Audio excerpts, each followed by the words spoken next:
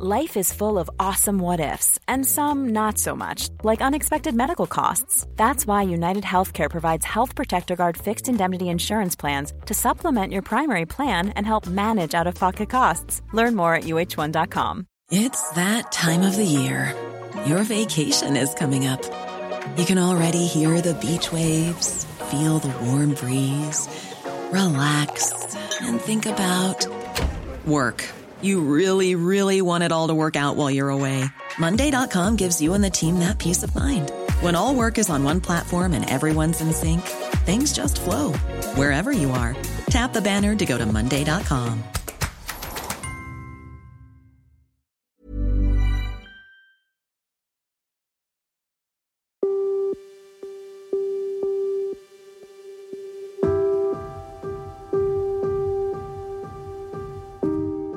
It all began early on Saturday morning.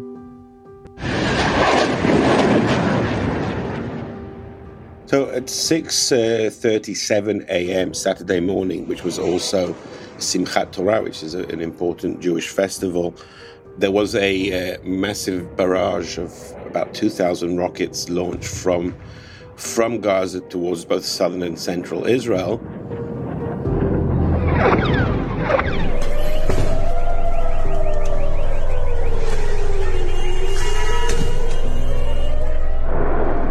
It was an unprecedented terrorist assault by the militant Palestinian group Hamas.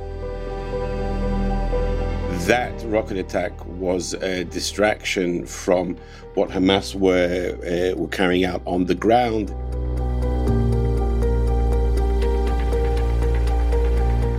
Young Israelis near the Gaza border had been at a music festival and were still dancing as the sun rose. In this video, just before the attack, you can see militants on paragliders dotted across the sky. Partygoers didn't realise what was about to happen. As they landed, hundreds were slaughtered. Those who survived ran for their lives.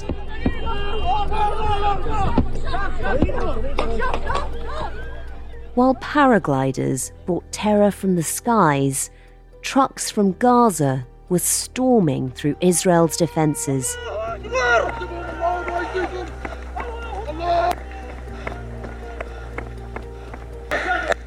They used bulldozers and also explosives to breach the fence, and hundreds, we're hearing perhaps as many as 1,000 Hamas gunmen streamed into Israel. This propaganda footage, released by Hamas, shows the moment the border posts were stormed.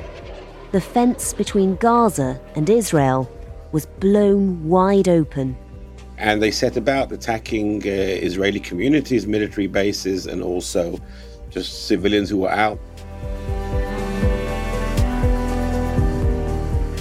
Gunmen were walking through a border town, knocking on front doors, battering them down, and taking people away. Gun battles broke out on the highway.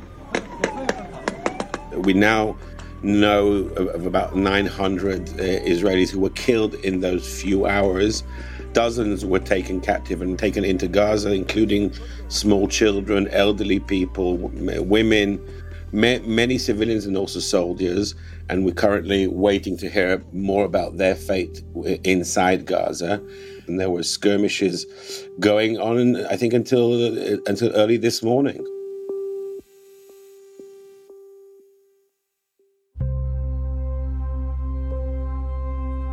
Israel retaliated by pounding Gaza with airstrikes, killing at least 560 Palestinians.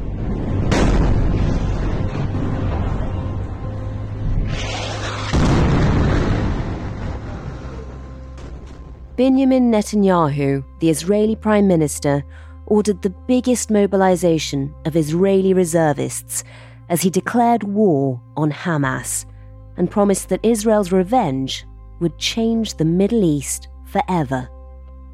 Citizens of Israel, we are at war, not an operation, not an escalation, a war. The enemy will pay an unprecedented price. In the last 3 minutes also, we've had the Israeli Defense Minister coming out and saying that he is ordering a siege on Gaza. Britain's chief rabbi made this comparison. No comparison is perfect, but in terms of scale, Israel has just experienced its 9/11. In terms of shock, Israel has just experienced its Pearl Harbor. Meanwhile, Hamas's leader had this to say. This is the battle of not only the Palestinians or the Gazans, it is the battle of all the Arab and Muslim nations. It is the battle for Palestine. It is a battle for Jerusalem.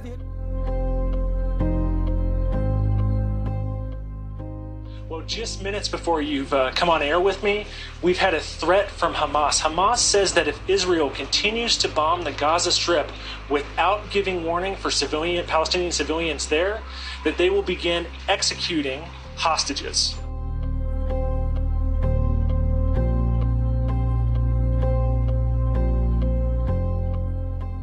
It's been a horrific few days.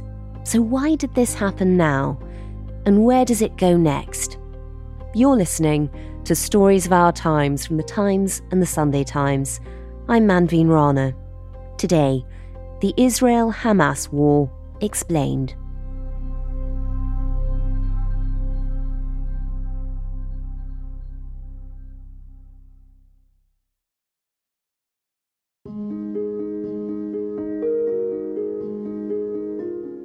I'm Anshul Pfeffer. I'm a correspondent in Israel, currently sitting in Tel Aviv as we speak. And, we should say we're recording Monday afternoon. It's about 4 p.m. in Israel at the moment, so things might change. Things are moving very, very quickly before people hear this. But how are things in Tel Aviv? Does it feel safe at the moment? Well, there was a missile siren about 2 hours ago. There were no missiles fell in Tel Aviv or around. I think there were a few interceptions by the Iron Dome missile defense system. But generally, Tel Aviv is quiet right now. On Saturday, there were a number of air raid of missile sirens. Yesterday was calmer. But most of what's been happening has been happening in the south of Israel, not in the center areas around Tel Aviv. We know so much about Israel's preparation for these sort of attacks normally. It has the Iron Dome, which repels rockets. How were the Palestinians able to get around all of that? Well, from what we know so far, and it's still, we're on day 3 now of what has become a war. So it's still hard to get all the details with what's been happening. But what we know at this point is that this was an operation that Hamas were planning for many months, perhaps even a year.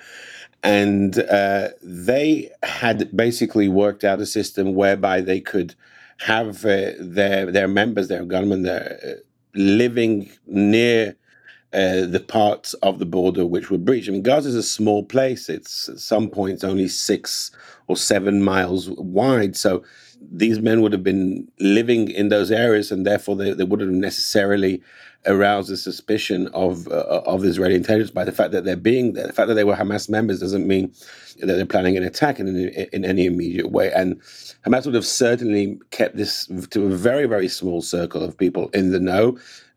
Probably almost all the fighters who were sent in on this operation did not have any of the details. Perhaps only a few hours before were told to get to a certain place with their weapons. And what we've seen is that the methods they've used for breaching the fence weren't high tech. They used bulldozers and explosives, but the fact that they did this in one go at so many different locations, and they did it while there was a massive rocket attack happening, turned out to have been very effective. Now, obviously, this is a significant intelligence failure of the Israeli intelligence community, which everybody knows is usually very good at what it does. But they failed to detect this. They didn't see the signs, and if whatever they did see, they didn't interpret correctly. And that's the result that we saw on Saturday morning. And for British listeners, I mean, can you just explain, being in Israel right now, What is the atmosphere like? People are talking about it as Israel's 9/11. Well, it's very, it's a very sad moment to be in Israel. I think everywhere I've gone in the last day, I've heard, literally petrol stations, shops, anywhere I've stopped, I've heard people talking about how they know somebody who was killed, who is missing. We're talking about 900 dead people and somewhere in the area, perhaps of 100 missing. And since this is a small country and everybody has relatives living down south, everybody has relatives in the army, friends, people they know, this has really, I think, touched almost every Israeli, if not his direct family, then more distant relatives, friends. I mean, I know so many people who were there and were affected, and I think it's true of almost every Israeli right now. So the atmosphere in Israel is heavy. I can imagine, and it must be horrific. For listeners who don't really know the region, I mean, we should just explain, we'll put a map up in the description of this episode, but we should just explain, obviously the Palestinian territories have been divided. You've got the West Bank on one side, named after the West Bank of the Jordan, and this is the Gaza Strip next to the sea. Just explain, this attack has come from one side of the Palestinian territories. It's come from Gaza. Just remind us a bit about Hamas, who they are and what they're after, and why they would have launched this attack. Hamas is a militant Islamist organization which was founded in the late 1980s, and they've evolved as the main rival to the traditional leader of the Palestinian cause, Fatah, which is still based in Ramallah, and they dominate the Palestinian Authority in parts of the West Bank. In 2007, Hamas carried out a bloody coup against Fatah in Gaza and took control of that area. Ever since, there's been a closure of Gaza enforced by Israel and Egypt, which border the Gaza Strip. And Hamas certainly sees itself as the true leader of the Palestinian cause. And what happened on Saturday morning isn't just an attack at Israel, it's also a direct challenge to their rivals, for Palestinian leadership, to Fatah, saying, we can hit Israel like you've never managed to do. We can take prisoners. And the next stage, they will be demanding, in return for the release of their prisoners, they'll be demanding a total release of Palestinian prisoners held by Israel. And if that happens, they will have achieved something that Fatah had never succeeded in doing, and will have made a very serious claim to being the true representatives of the Palestinian cause. So for them, this is not just an attack on Israel, this is also a power play within the Palestinian people. And I suppose that also shows that not all Palestinian people will be supportive of these attacks. I haven't seen yet any opinion surveys of the Palestinians. I'm sure not all. I know that not all of them support Hamas. But at the same time, it has to be said that there are a lot of Palestinians who don't support Hamas, but do feel that from their perspective, this attack was something that was needed to hit Israel, something that was needed to get some kind of leverage or bargaining power over Israel. We are looking at this, certainly in Israel and in the West, as a terrible terror attack, which it was. It was horrific. We're only now beginning to see the full detail of what happened.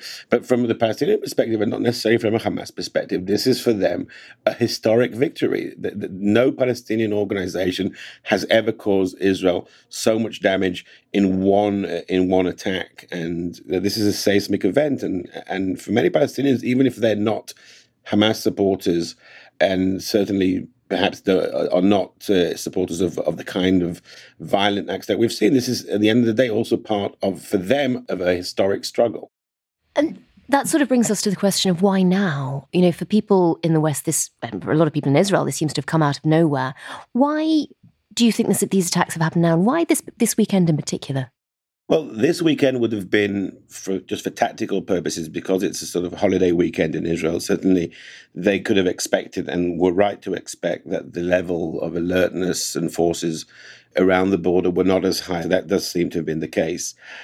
With broader timing, I think that we have been seeing over recent years how Hamas has been trying to stake this claim for themselves as being the main Palestinian resistance movement, and the rivalry between Hamas and Fatah, which is something which is very, very much alive within the Palestinians, has sort of gone under the radar for foreign observers who just see them as some generic Palestinian people and don't understand that there is a lot of rivalry going on inside. And very often this leads to the choice of tactics when challenging Israel. And Hamas have been in this sort of struggle for years, and the specific timing now, I think we'll only find out later why they decided to ratchet up the levels of violence right now, and it may turn out to have been a huge strategic mistake for Hamas because Israel is and will continue to escalate a devastating response. Until now, and this was the Israeli assessment, and which has turned out to be wrong, the assessment was that the dominant Hamas leaders, certainly in Gaza, were focused right now more on trying to improve the economic situation in Gaza, rebuild infrastructure there, rather than launching something which would lead to yet another war with Israel and more destruction in Gaza. That has now turned out to be a huge mistake of the Israeli intelligence assessment, but we still need to ask, and I don't think we have the full question yet, why did Hamas decide to do that? And we still have to find that out. And in terms of Israel's response, they were caught off guard, but immediately began calling in reservists and putting themselves on a war footing. Just describe what the response has been and how different it is to any normal Hamas attack. Well, so far the response has mainly been airstrikes on Gaza, which have been pretty intense. We're hearing of over 400 people killed in Gaza. We don't know how many of them are Hamas fighters and how many of them are civilians, but there certainly is a heavy death toll in Gaza over the last 2 days. But that is more or less similar to what we've seen in previous rounds of warfare between Israel and Gaza. The big question now is what's next, because this won't stop at Israeli airstrikes. There will be a ground campaign. We don't know yet what the extent of it will be. The preparation is something very large. We're hearing numbers of as much as 300,000 reserve soldiers who have been called up. But there are other ways in which Israel will choose to strike Hamas, not necessarily in Gaza. There talk of assassinations of Hamas leaders who are in other parts of the region. Currently, most of the leadership is in Lebanon.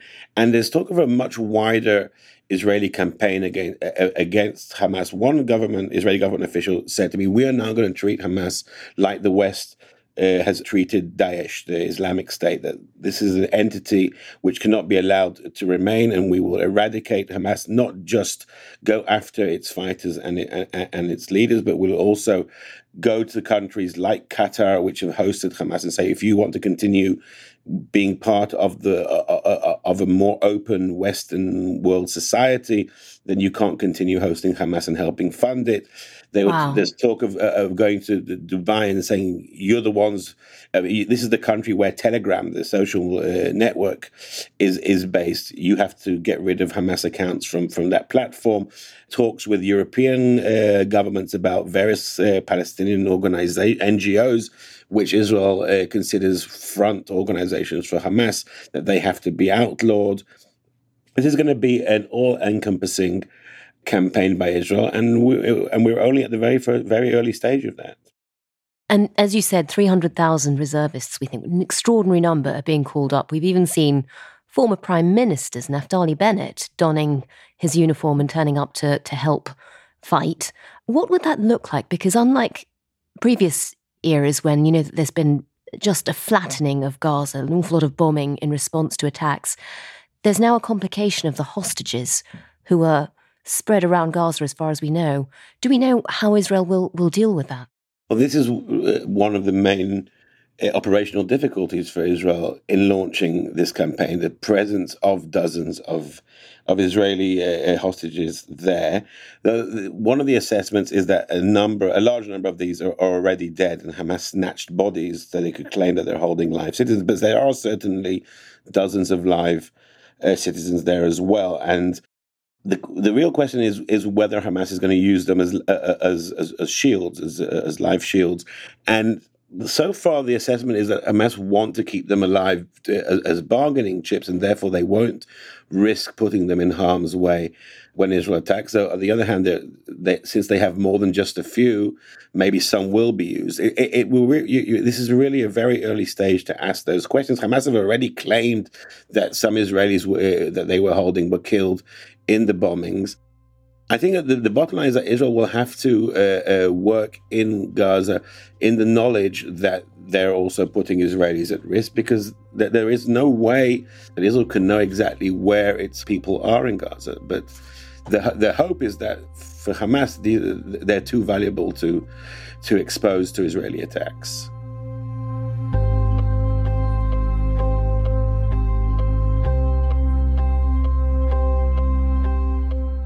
Coming up, why was Israel so ill-prepared for the attack? Why didn't the Israeli intelligence services see it coming? And who will be blamed? That's in just a moment.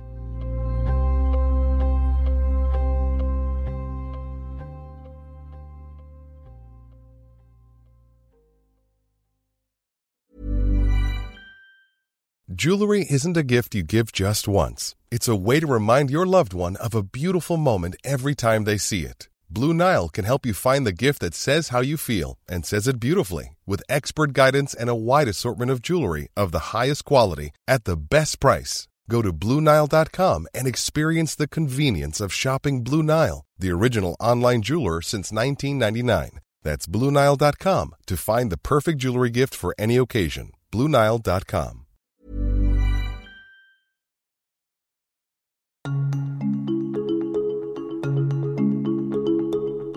Anshul, this is being described as the biggest military setback and intelligence failure for Israel in 50 years, and it sort of goes against everything people have always believed about Israel's abilities in terms of intelligence.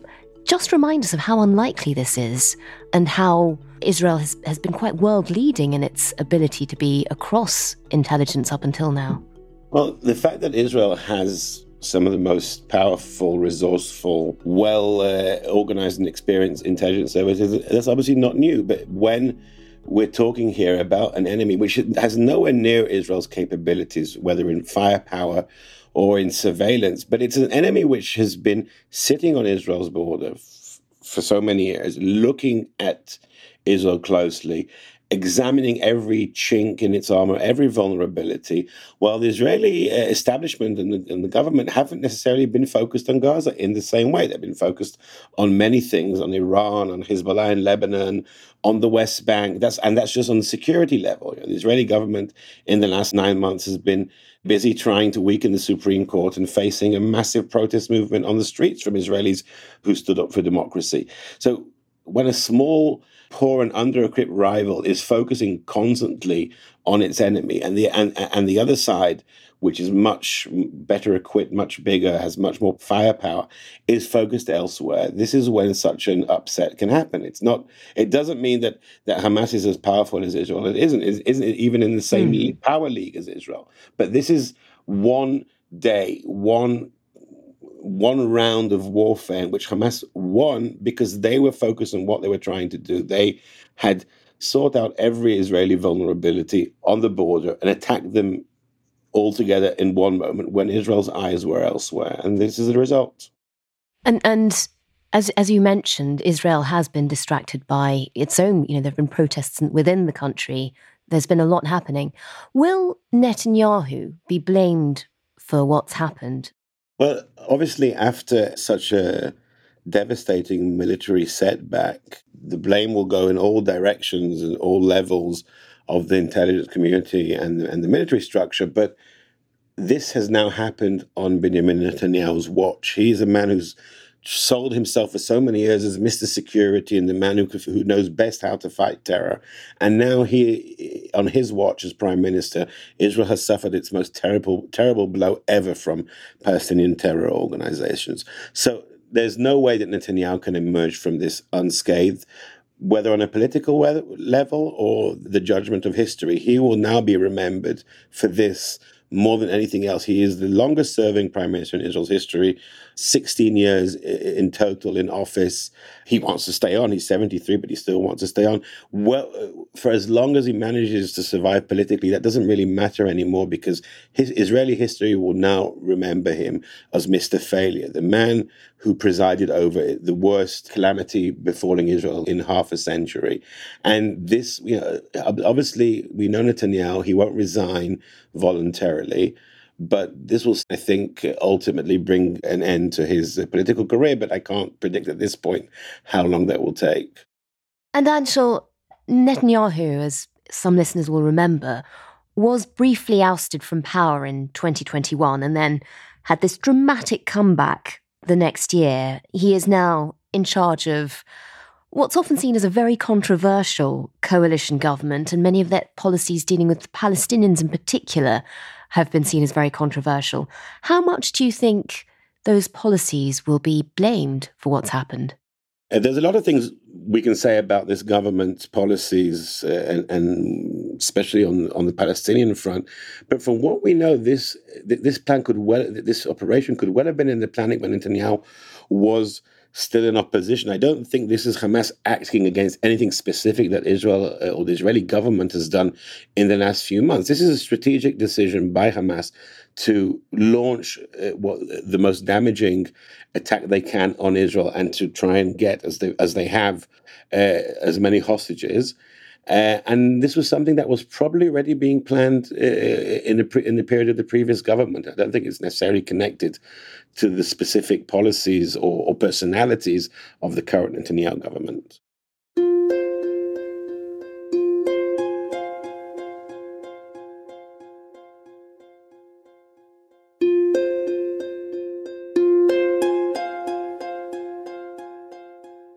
And a lot of people are wondering how Hamas managed to pull this off and where they were getting support from. Is it widely believed in Israel now? Is there evidence that this is an operation backed by Iran? And there were questions over the weekend in all of the uncertainty about whether Russia might be involved. What do we now know? Well, Iran is certainly Hamas's main sponsor. It funds it. It helps it with weaponry and military expertise. So whether or not Iran was directly connected to the planning and the implementation of this operation, Iran has a part in it. Russia has given Iran and Hamas cover over the years. I don't think that the Russians were involved in this. And there isn't as yet evidence of direct Iranian involvement in this operation. So I think we should be careful from rushing to conclusions. But there's no question Iran is certainly very happy with what's happened, and will be basking in what they see as Hamas's glory. And it serves Iran's purpose, because Iran has been very worried for months now that the negotiations between Israel and the Saudis would actually come to fruition, and there would be an Israel-Saudi relationship which would marginalize Iran to a large degree. So for them, anything which creates turmoil now in the region and probably it makes those negotiations more difficult, that works for them. There's no question about it. You know, as you mentioned, that there was, up until this weekend, people thought there was going to be a deal between Saudi and the Israelis. It was on course for a normalization of relations. It would have changed the dynamic in the Middle East. Looking at the statements coming out of countries like Saudi Arabia and Egypt now, after the attacks, they're certainly distancing themselves from Israel. How do you think this might escalate now? I mean, what are your fears about where things go in the region? I think that from the Saudi perspective, this doesn't change their main motive. They want a security alliance, which is obviously backed up by the United States and includes Israel. That is still in their interest. They want this regional security alliance, and part of it is a relationship with Israel. So I don't think that, if anything, what happened on Saturday morning only underlines that, and they know full well that Iran is also involved. So they're no fans of Hamas in any way. At the same time, carrying out negotiations when Israel is at war, when as a result of that war, also Palestinian civilians are being killed. That is not a framework in which it's easy for the Saudis to operate. They also don't want to appear in the Arab world as those who have forsaken the Palestinians. So I think this will probably create some kind of delay to the talks. I don't think it changes the dynamics. I think that from the Saudi perspective, it makes it even more important for them to have this deal, but it will certainly take more time now.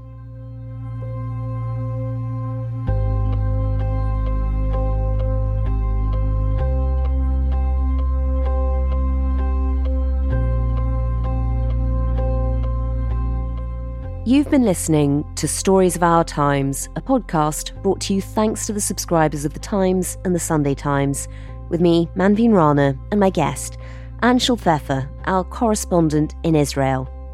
If you're a subscriber, you can follow all of Anshel's excellent analysis and up-to-the-minute coverage of the war at thetimes.co.uk. The producers today were James Shield and Taryn Siegel. The executive producer is Kate Ford, and sound design was by David Crackles. Thanks for listening. See you tomorrow.